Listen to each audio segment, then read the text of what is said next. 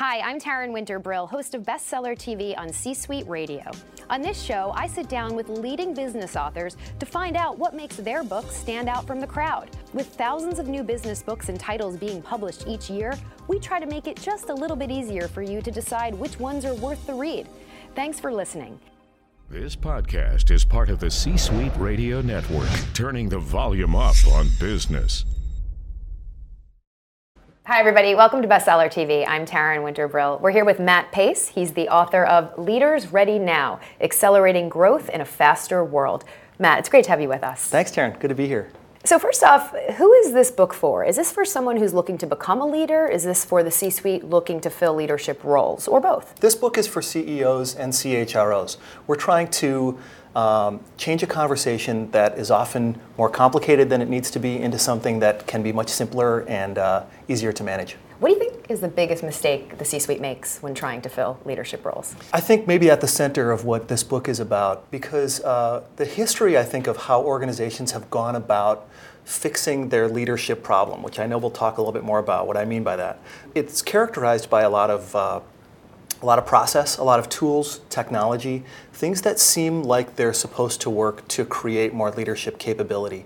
And a lot of those tools, technology, and processes are good ideas to begin with. But once started, they end up taking more energy away from the organization because they're very administrative.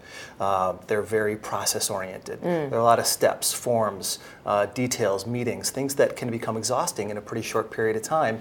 And so I think the mistake that a lot of CEOs and senior teams make is not recognizing that all this tool, technology-oriented activity is not really going to give them the leadership that they need. Okay, so it's not a theory or an equation. There's something more which we're going to get into. Yeah. You say that they don't have the leaders ready to step into key roles. Is it because they're just not getting potential leaders into the game soon enough? They're not grooming them, so to speak? Is that the root? I think there's probably a variety of reasons. Organizations themselves and the context around them, as you and I will quickly recognize, are changing so quickly that it's impossible to always be up to speed with the amount of change that's happening. Sure. There's surprise around every corner. And I think because that's combined with people who are moving jobs a lot more frequently Turnover. these days. Right. Organizations, when they face a business change or a technology interruption or some sort of crisis or even an opportunity, merger, acquisition, they suddenly look to the bench and they say, gee, the people we thought were ready are ready for something different than what we have to do now. Leadership readiness has to be met with the question, ready for what? Okay. And so I think the reason organizations feel shortages so often is because they've been preparing people for something that changes so quickly that they're not ready to respond to the change. So are you saying that when you prepare workers for leadership, there has to be sort of a general platform? There's too much specificity going on, and then when the role opens up that they weren't meant for, that's where the problems start? If you think of the way a business leader or a functional leader might think of developing people, they'll often think in an operations platform or in a finance platform, how do I get operations leaders or finance leaders ready? And CEOs very often are looking through their organization saying, yeah, I want operations and finance leaders, but I want people who understand operations, finance, marketing, sales, and supply chain. And that's because horizontal vision across an organization is so important in the context of change. When there's sudden surprises, the most valuable leaders are the ones that have a perspective that cuts across. Sure, you have to be able to pivot, right? Which is really what a lot of the book is about. So I always like to ask people in your position, what do you know now that you wish you would have known then? Anyone who comes out of a formal education about leadership or maybe any field, you really believe in a set of principles that you learned from an educational standpoint, that you probably have a good sense that they work, that they're sound. But it's so easy, particularly in today's context, to suddenly become too complex. The bar for too complex seems to be going down all the time. And that doesn't mean that things are oversimplified. It just means that the world requires things that are easy to digest, easy to move forward with, which is really a big part of what we tried to accomplish with Leaders Ready Now. There are a lot of ideas in Leaders Ready Now, but any organization only needs a few of them to move the needle on where they are. So would you say that your education, in addition to your experience, gave you some of these techniques? Yeah, I mean, thanks for the foundation. There's a foundation there. Absolutely, Okay. I think so. And maybe to be more pointed about your question, what do I wish I knew then?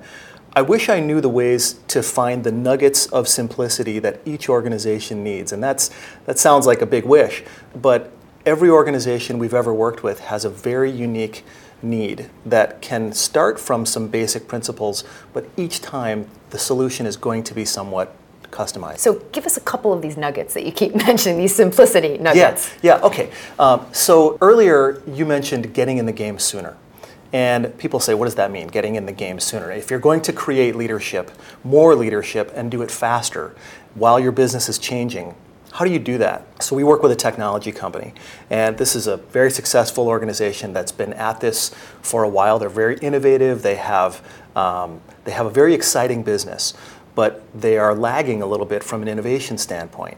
Their competitors are a little faster than they are, a little bit more exciting than they are. And they have a leadership challenge to respond to this. They've had a lot of successful people who've retired, left, gone off and sort of ridden their horses off into the sunset. Or gone over to the competitor? Sometimes gone to the competitors. Okay. And so they're looking at their leadership bench while they're looking at this innovation challenge. And what a lot of organizations would do is say, okay, we have to build some programs to hurry up and build our leadership bench. Right. And that's probably an important thing to do. But this organization did something different in addition. They built a program that they call the Braveheart program, which is an interesting concept, particularly in North America. If you know what a Braveheart is, this is a warrior. This is someone who will take the fight to the front line without hesitation. Well, what do I mean by that? So William Wallace. Yeah, that's right. Exactly, that's right. The true Braveheart. So what this organization did, instead of calling people and saying, hey, we'd like you to come to a leadership program or go through some training, they said, we have an innovation problem, and we're looking for people who are showing signals that they're interested in helping us solve this problem at all levels of leadership from all functions. So they built some teams of people led by senior executives that were from all levels of leadership and from multiple functions to get after this problem of innovation and go tackle it. And they got learning and development and coaching along the way. The development program was built to connect people to a business problem rather than to assign people to a learning program, which is a very different kind of approach. And that's a very simple concept, really. It's what problem do we have? Who wants to help? And who can help, who's showing signals of performance in their current job or potential that would suggest that they might be able to help. So it's taking a real life problem, trying to solve it, and through that process, the leaders tend to emerge. Is that what you're saying? Exactly. The stars will shine through, There's a little bit more to it than just emergence, but that's the basic idea. It's saying, what are the problems we as a business have that aren't being solved right now? Who are the people that are showing signals of being able to help? Let's get them together. It also bears mentioning that the people who are most likely to grow quickly, the people who have the best prospects for leadership in your organization, are people who desperately want to be closer to the business problems that your organization is facing. They want to solve them. They want to solve them. They want to be in the hunt. And be in the game. That's right, be in the game. So that's what we mean by getting people in the game sooner. Matt, in the book you talk about feedback, and you say this is really a crucial part of the process. Why so? Fundamentally, Taryn, feedback is such an important topic because a lot of organizations think about it in a way that's very different from the way we've talked about it and the way we practice it. So if I say to you, Taryn, I've got some feedback for you. Uh-oh. Exactly. The response is generally not positive because feedback is often ham-handed and not handled well by most leaders. However, when you can create an experience for people where they get some feedback in the right ways, with the right kind of data supplying it, it fundamentally changes the way people view the future. So I have some feedback for you, please don't do that again, or please do that differently. It causes people to look in the rearview mirror and think about the past. They think about what they've done and perhaps they regret it or they try to redo it, but their focus is more on the past than on the future. And when you're talking about accelerating the growth of a leader, you want to deliver feedback that is oriented toward the future. Taryn, I could imagine you doing something very different in the future that would be really exciting. You've got these key tools that are extraordinary, and if we can leverage those in some specific ways, so now think about the data we might use, assessment data, some objectivity, that would allow people to say, whoa, my future has some prospects that I never thought of before, because I haven't been an executive before, or I haven't run that business before. But if I can reframe the way someone thinks about their growth, it changes the way not just they think about feedback, but actually the way they use feedback. And we actually have some data that suggests that when people get the right kind of feedback, they're described by the people they work with as more likely to listen to and use feedback. So now go back to what we talked about at the very beginning, surprises, change. And if I can arm an organization with an increased likelihood that people will ask for feedback when surprised with a new challenge, that's like currency. It's like leadership currency that you can create. We just find that when you get a chance to, again, reframe the future, it changes the way people react to surprises when they get into them. You talk in the book, Matt, about having the right conversation about the right people. So how do you know who to bet on as a member of the C-suite? Yeah, you have to use a little objectivity. How do you be efficient in these conversations? So it's a very good question. And it requires a little objectivity. Being efficient requires first settling on one definition of what you believe potential is.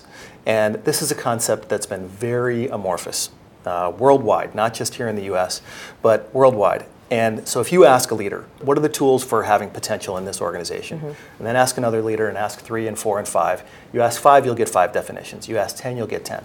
So you have to spend some time sorting out what are the few most critical things that in our organization make most sense to look for early in people's careers. And some of those signals are a little bit counterintuitive because most people will look for good performance, except guess what? Good performance doesn't necessarily predict good future leadership. Right, not to interrupt you, but I will. That's okay. But it's sort of like That's I'm a big tennis fan, and it's sort of like my mom always said, the score is not indicative of the match. You can lose 6-love, 6-1, but it can be a really close match, and you can lose each game by only 1 point. It's sort of an analogy to what you're saying. We once spent some time with an Olympic gymnastics coach.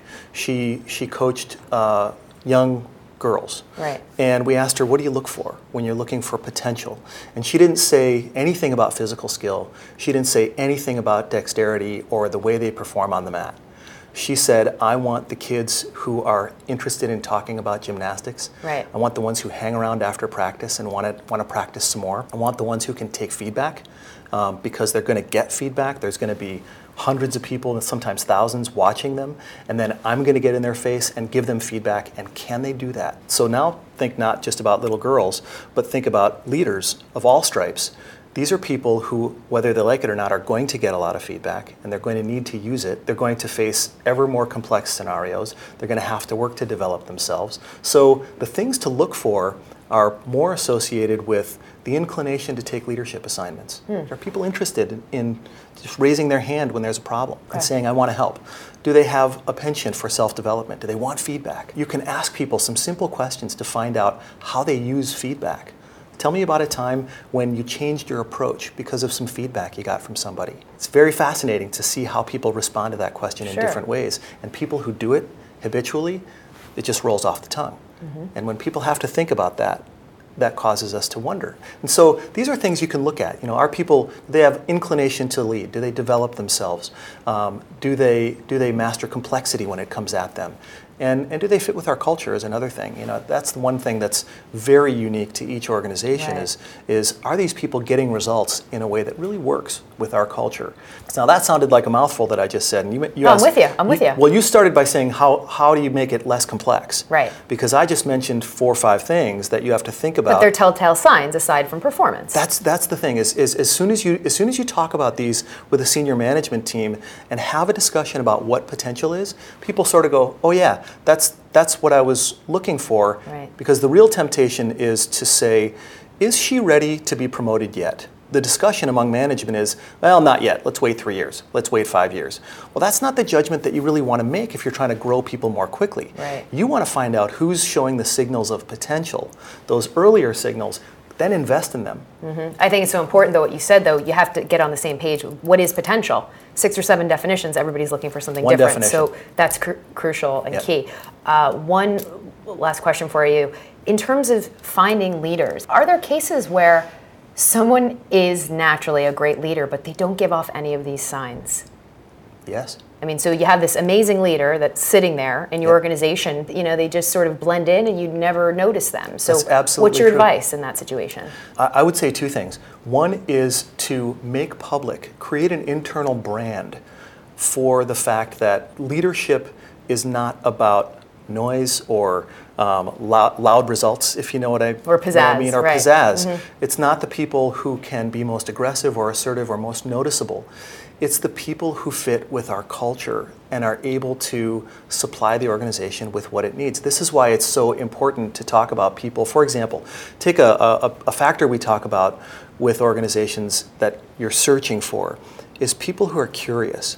Some of the most curious people will never breathe a word to you about their curiosity unless you ask. So that means that part one is to create some internal branding around what you're looking for.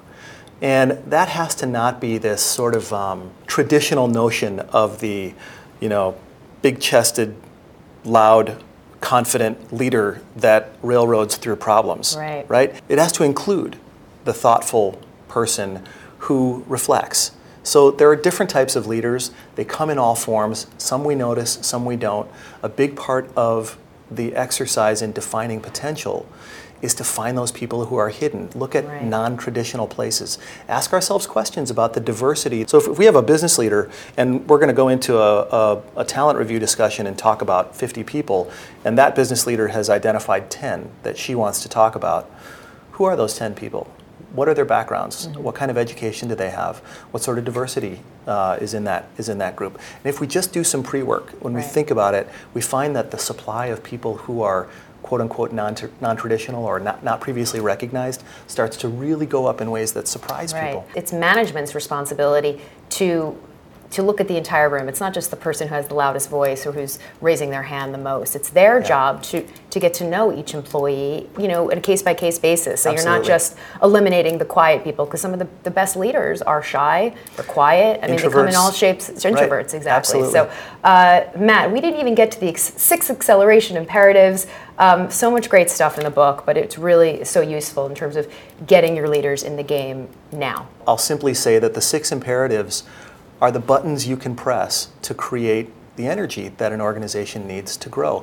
Not process. Yes, process is important, technology is important, but the imperatives are the ways that you can take whatever you already have and create energy and excitement with it. Energy is so important. That's at the heart of the book. So it's a terrific read. Congratulations. And it's really unique. Thanks so much. Thanks for being here. Appreciate it. If you'd like more information on the book, all you have to do is go to our website. It's c-suitebookclub.com. That's c-suitebookclub.com. I'm Taryn Winter-Brill. We'll see you next time right here on Bestseller. Like what you just heard? Visit c-suiteradio.com.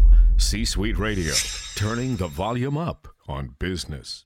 This podcast is a part of the C-Suite Radio Network. For more top business podcasts, visit c-suiteradio.com.